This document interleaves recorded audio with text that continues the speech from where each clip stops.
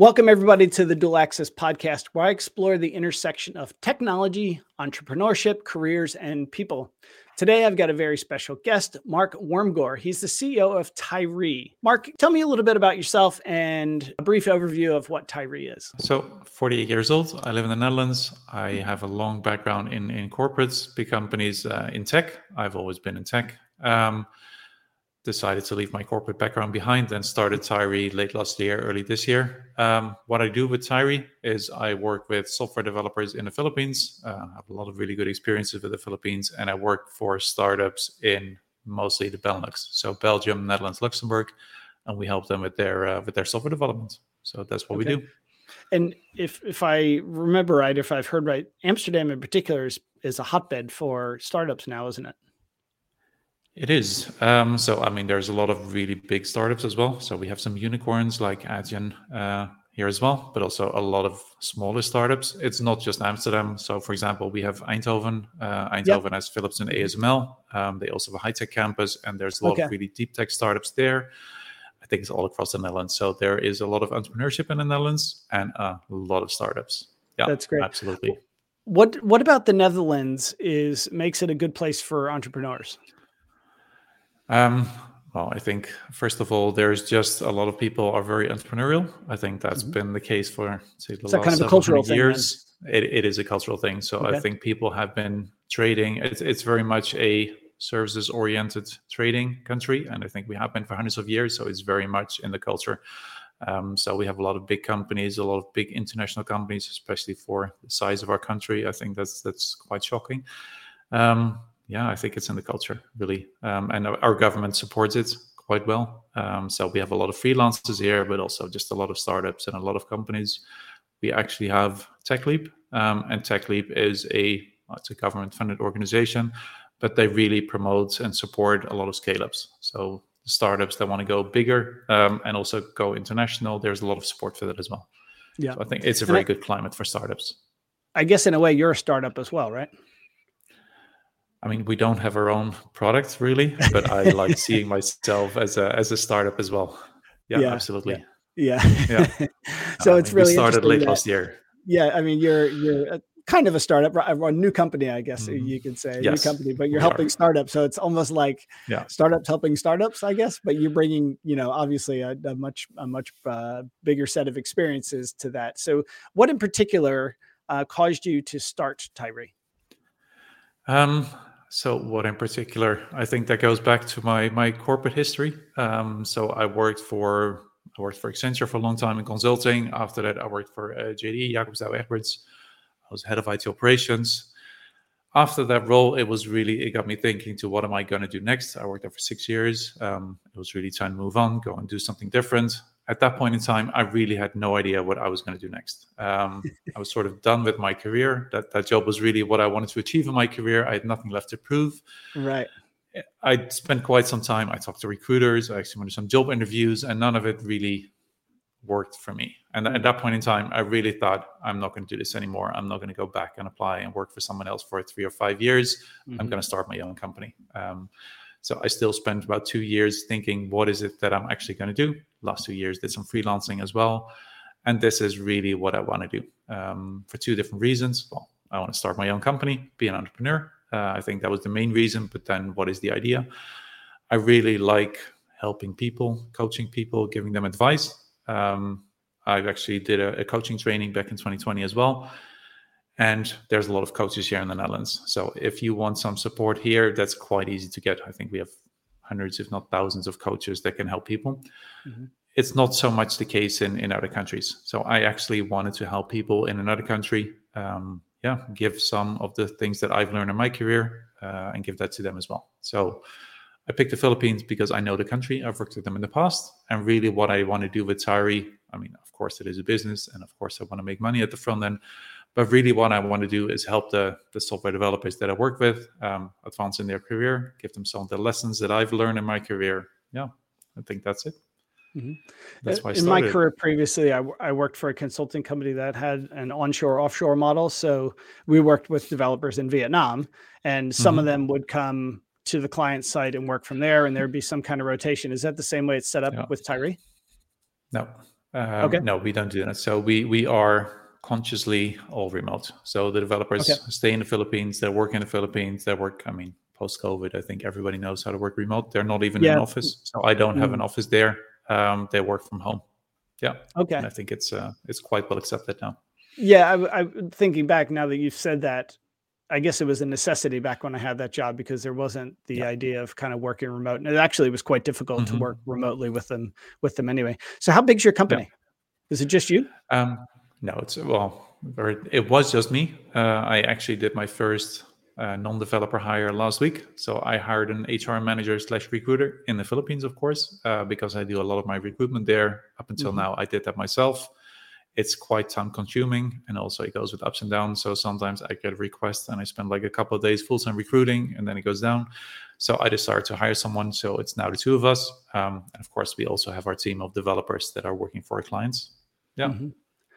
And why the Philippines? I know you mentioned in your bio that you particularly enjoy working with people from the Philippines, but why would you recommend people work with people from the Philippines versus maybe Vietnam or India or one of the other kind of typical countries that people might outsource to?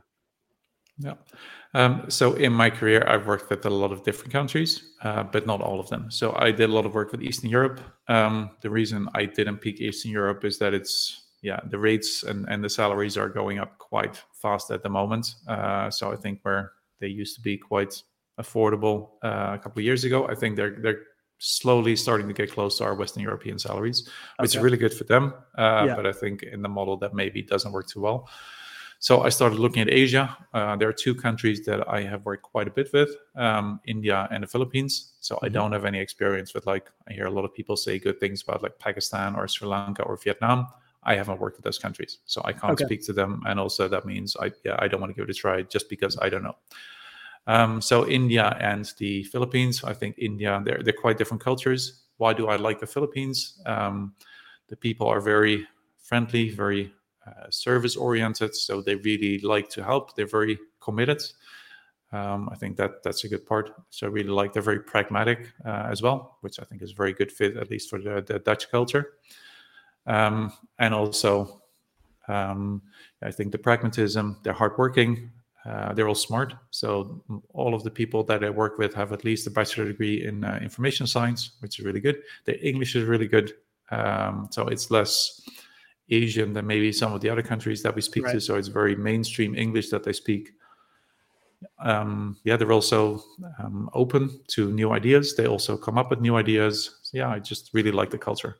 The reason I picked them, I had some experience in the past with outsourcing, just like you, with the Philippines, and that's why I got to know the country and working with them, and that's why I picked it.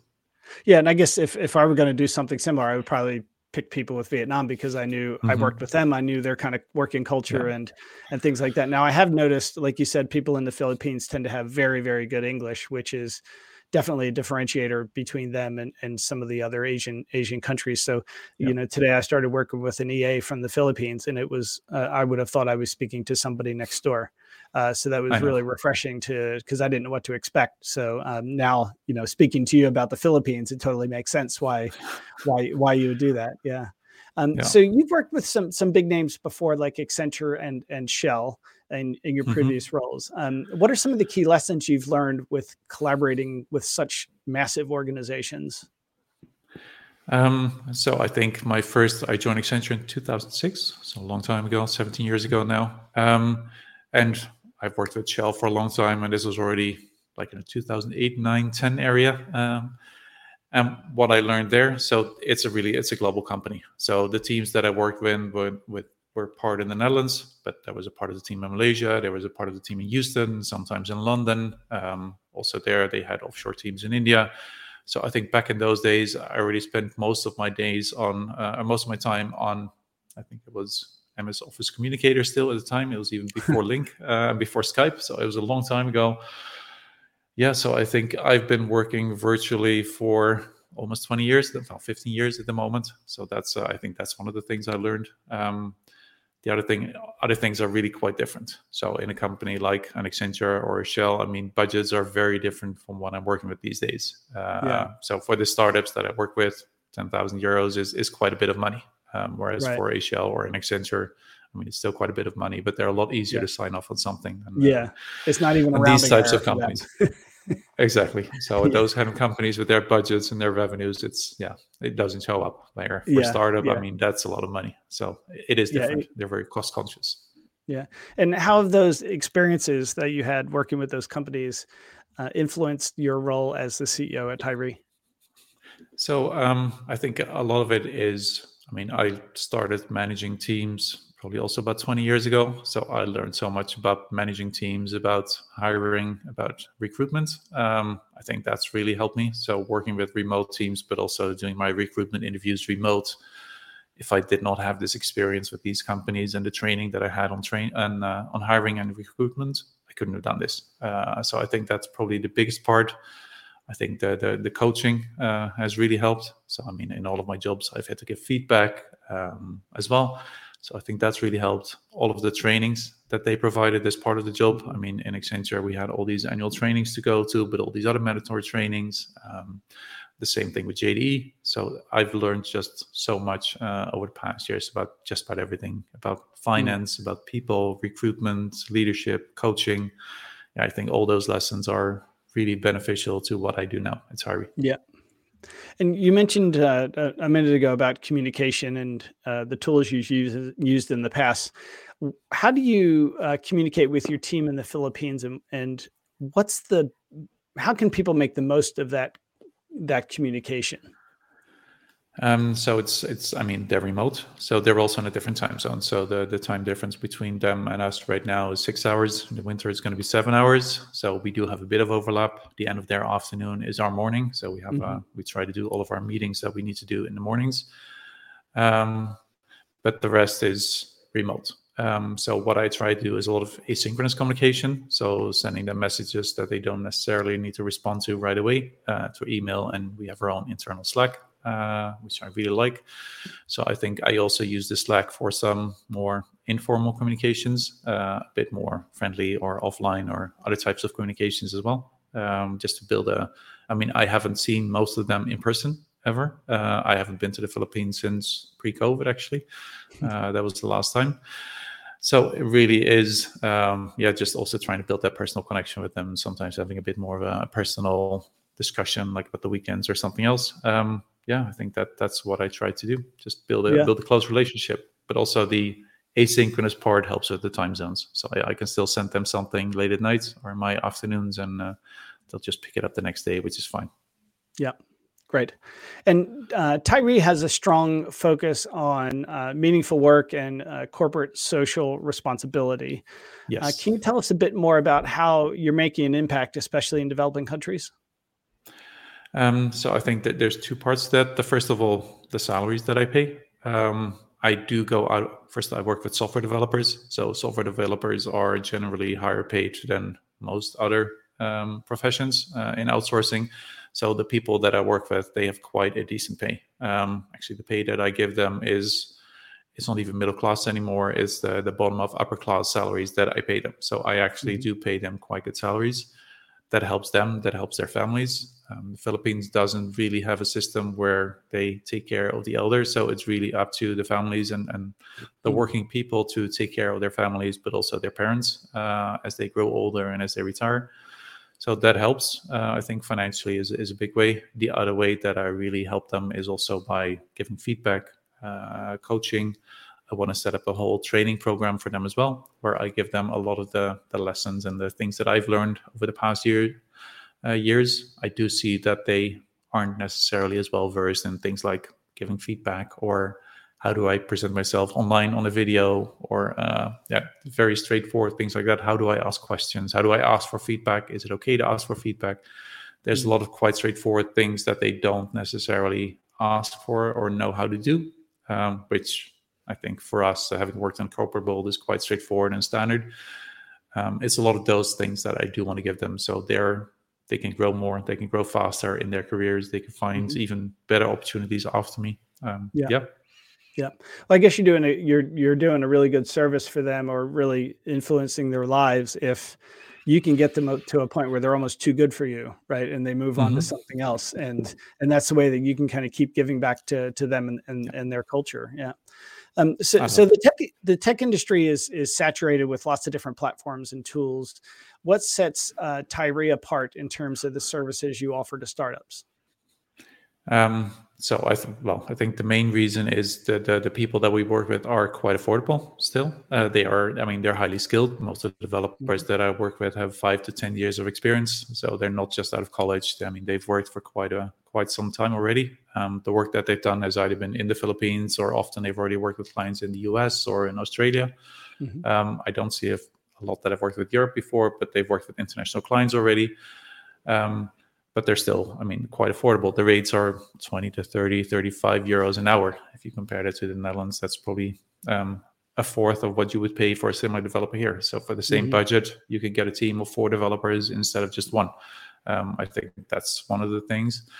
The technologies that we use are the mainstream technologies. So we don't do very high innovative technologies. It's a lot of mainstream work like C#, .NET, JavaScript, front ends, back ends. That's the kind of work, PHP. So it's the kind of mainstream development work that we do. Okay. So you mentioned the wages you pay them are the equivalent to 15 to 30 euros per hour. So that's actually even a living wage in the Netherlands as well. So they're coming from a country that is significantly less developed economically than the Netherlands. So that really is a lot of money to them. So that's really fantastic that you do for them. I didn't realize that. That's quite the salary you're paying them. So good for you for helping people that way. Yeah. Is that really satisfying to you? It is. First of all, I'm enjoying myself. I love challenging myself, learning new things, doing new things. So the reason I started this is also to do something new. I've never started a company before at scale. I'm learning a lot about marketing and sales at the moment, which is, I'm really enjoying that. So that's one of the reasons I did that. The other part, I love helping people. I love giving people advice, or just general helping them get to the next step. So I do that as well. Actually, I do here in the Netherlands. I work with startups, but I also coach a few startups pro bono, just because I just enjoy working with startups and giving them some advice. So that's really why I like doing this. I have no idea for how long I'm going to do this, but for now, I'm really enjoying it, and I just like it. Yeah. So you do a lot of coaching for others, but you also get coaching for yourself. What do you look for in a coach? So what I look for in a coach, I've had quite a few coaches in my life already. I think the first one was over 10 years ago. I think a coach needs to ask the right questions, but also I think the most important part is get me out of my comfort zone. It's really easy to stay in your comfort zone and do the things you've always done. But you're always going to be in the same place that you were before. So I think that's the most important part. Somebody that's going to challenge me and that's going to do that over and over again. And that's also, I work with Dan Martel, as do you. And I love him just for continuously saying, you can do more, just keep getting out of your comfort zone. And he just keep challenging me to do better and to do more. And I really like that. Yeah, me as well. I'm just jumping into this myself, so it's really exciting to see the diversity of people like yourself, and going all the way from people that have been doing this for a long time to people like myself that have never done it. So I get a lot of value of that, and hopefully the people that have been doing this for a long time get a lot of value out of it as well. So what are the next big steps for Tairi? Do you have anything particularly exciting, any projects or initiatives you can share with us? At the moment, so I think I just hired my first recruiter/HR manager. That's been a really big step. That must be a big relief, though, right? That must be a huge time saver for you.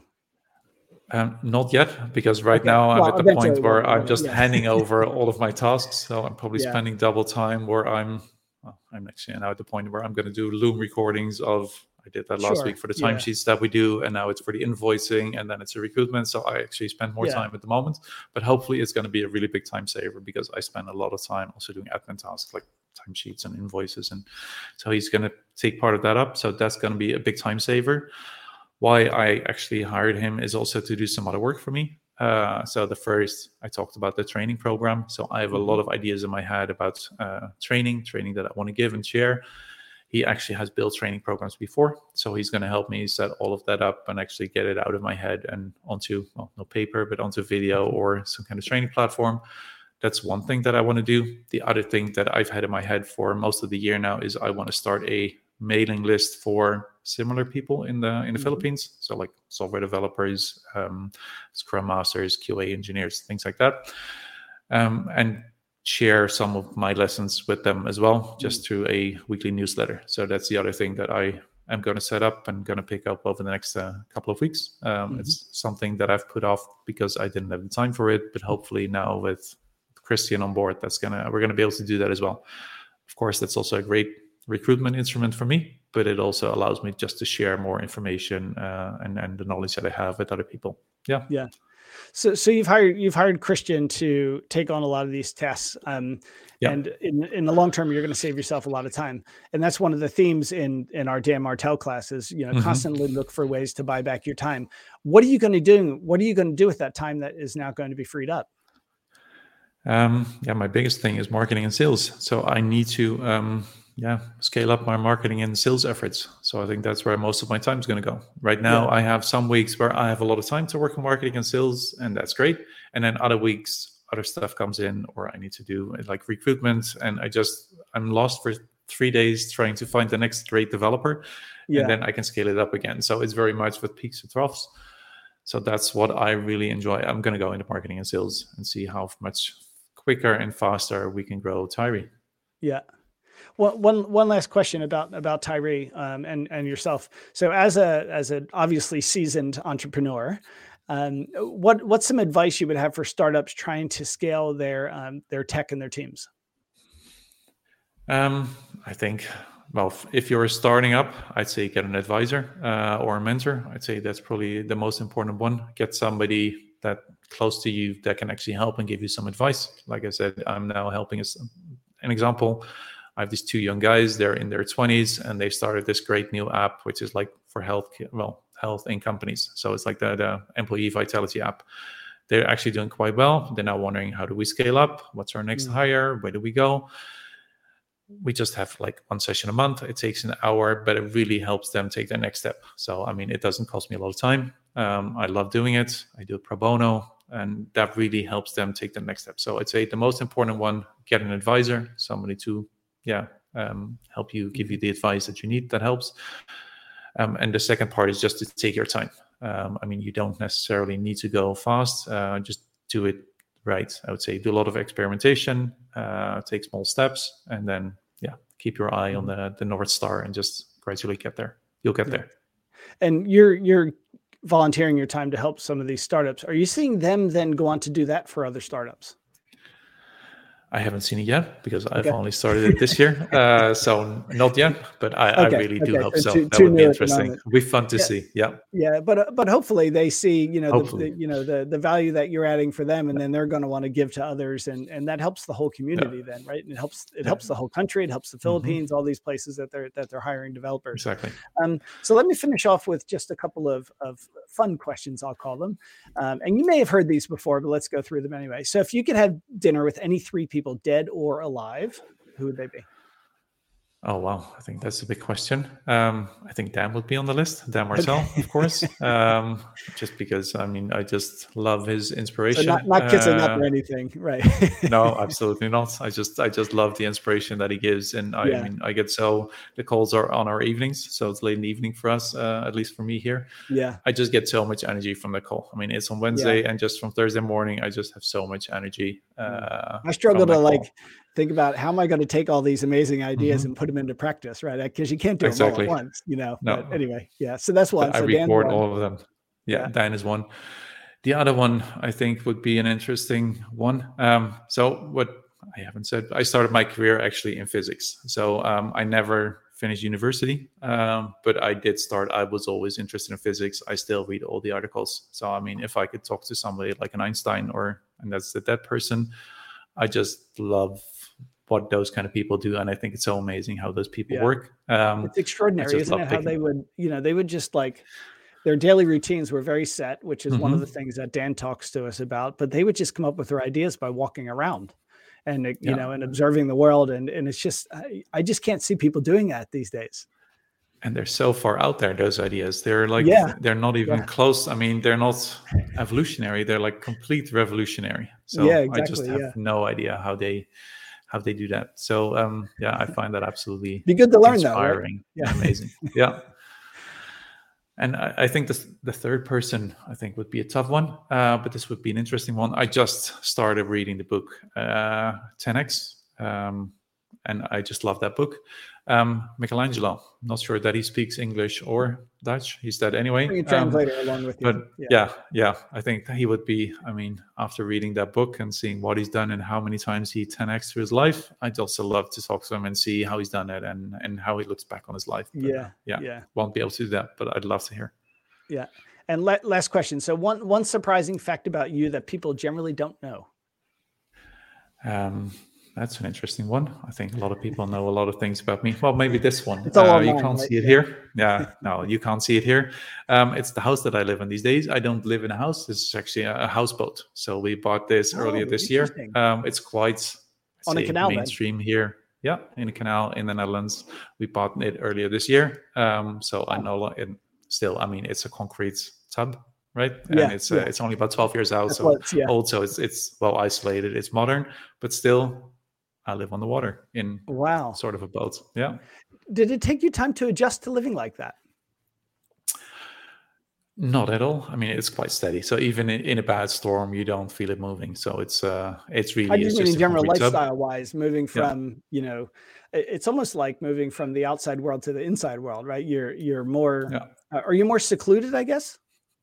Actually, it's in the middle of the city, so it's not that bad, but the view is amazing. I mean, we're on the water and we just have like so many water birds here, and we could spend the entire day just looking out the window and just watching the birds. And sometimes we spend too much time, then we think we have to get back to work.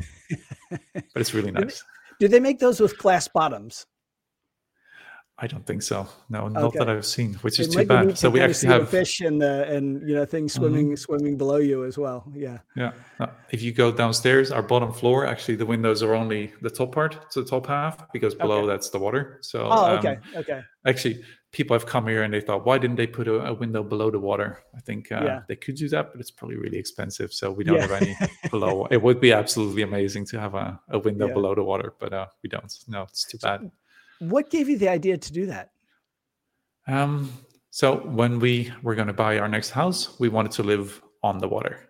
So we wanted to live and I mean, it's the Netherlands, so there's quite a few houses that are at the water, like at a canal or have a garden towards the canal. So that's what we put in, and that's what we were looking for. And but then usually this house you have a came street by. between the houses and the canals, right? At least what I've seen. Not too often. Okay. Yeah, no, there's actually quite a few houses that have their gardens on the canal where you can just put a boat in the garden. That's sort of what we were looking for.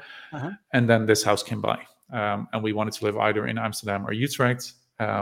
This house in Utrecht came by, and we just thought we're going to put in a bid. And see what happens. We actually got it. So and it was very nice. That's amazing. We haven't regretted it for a single day.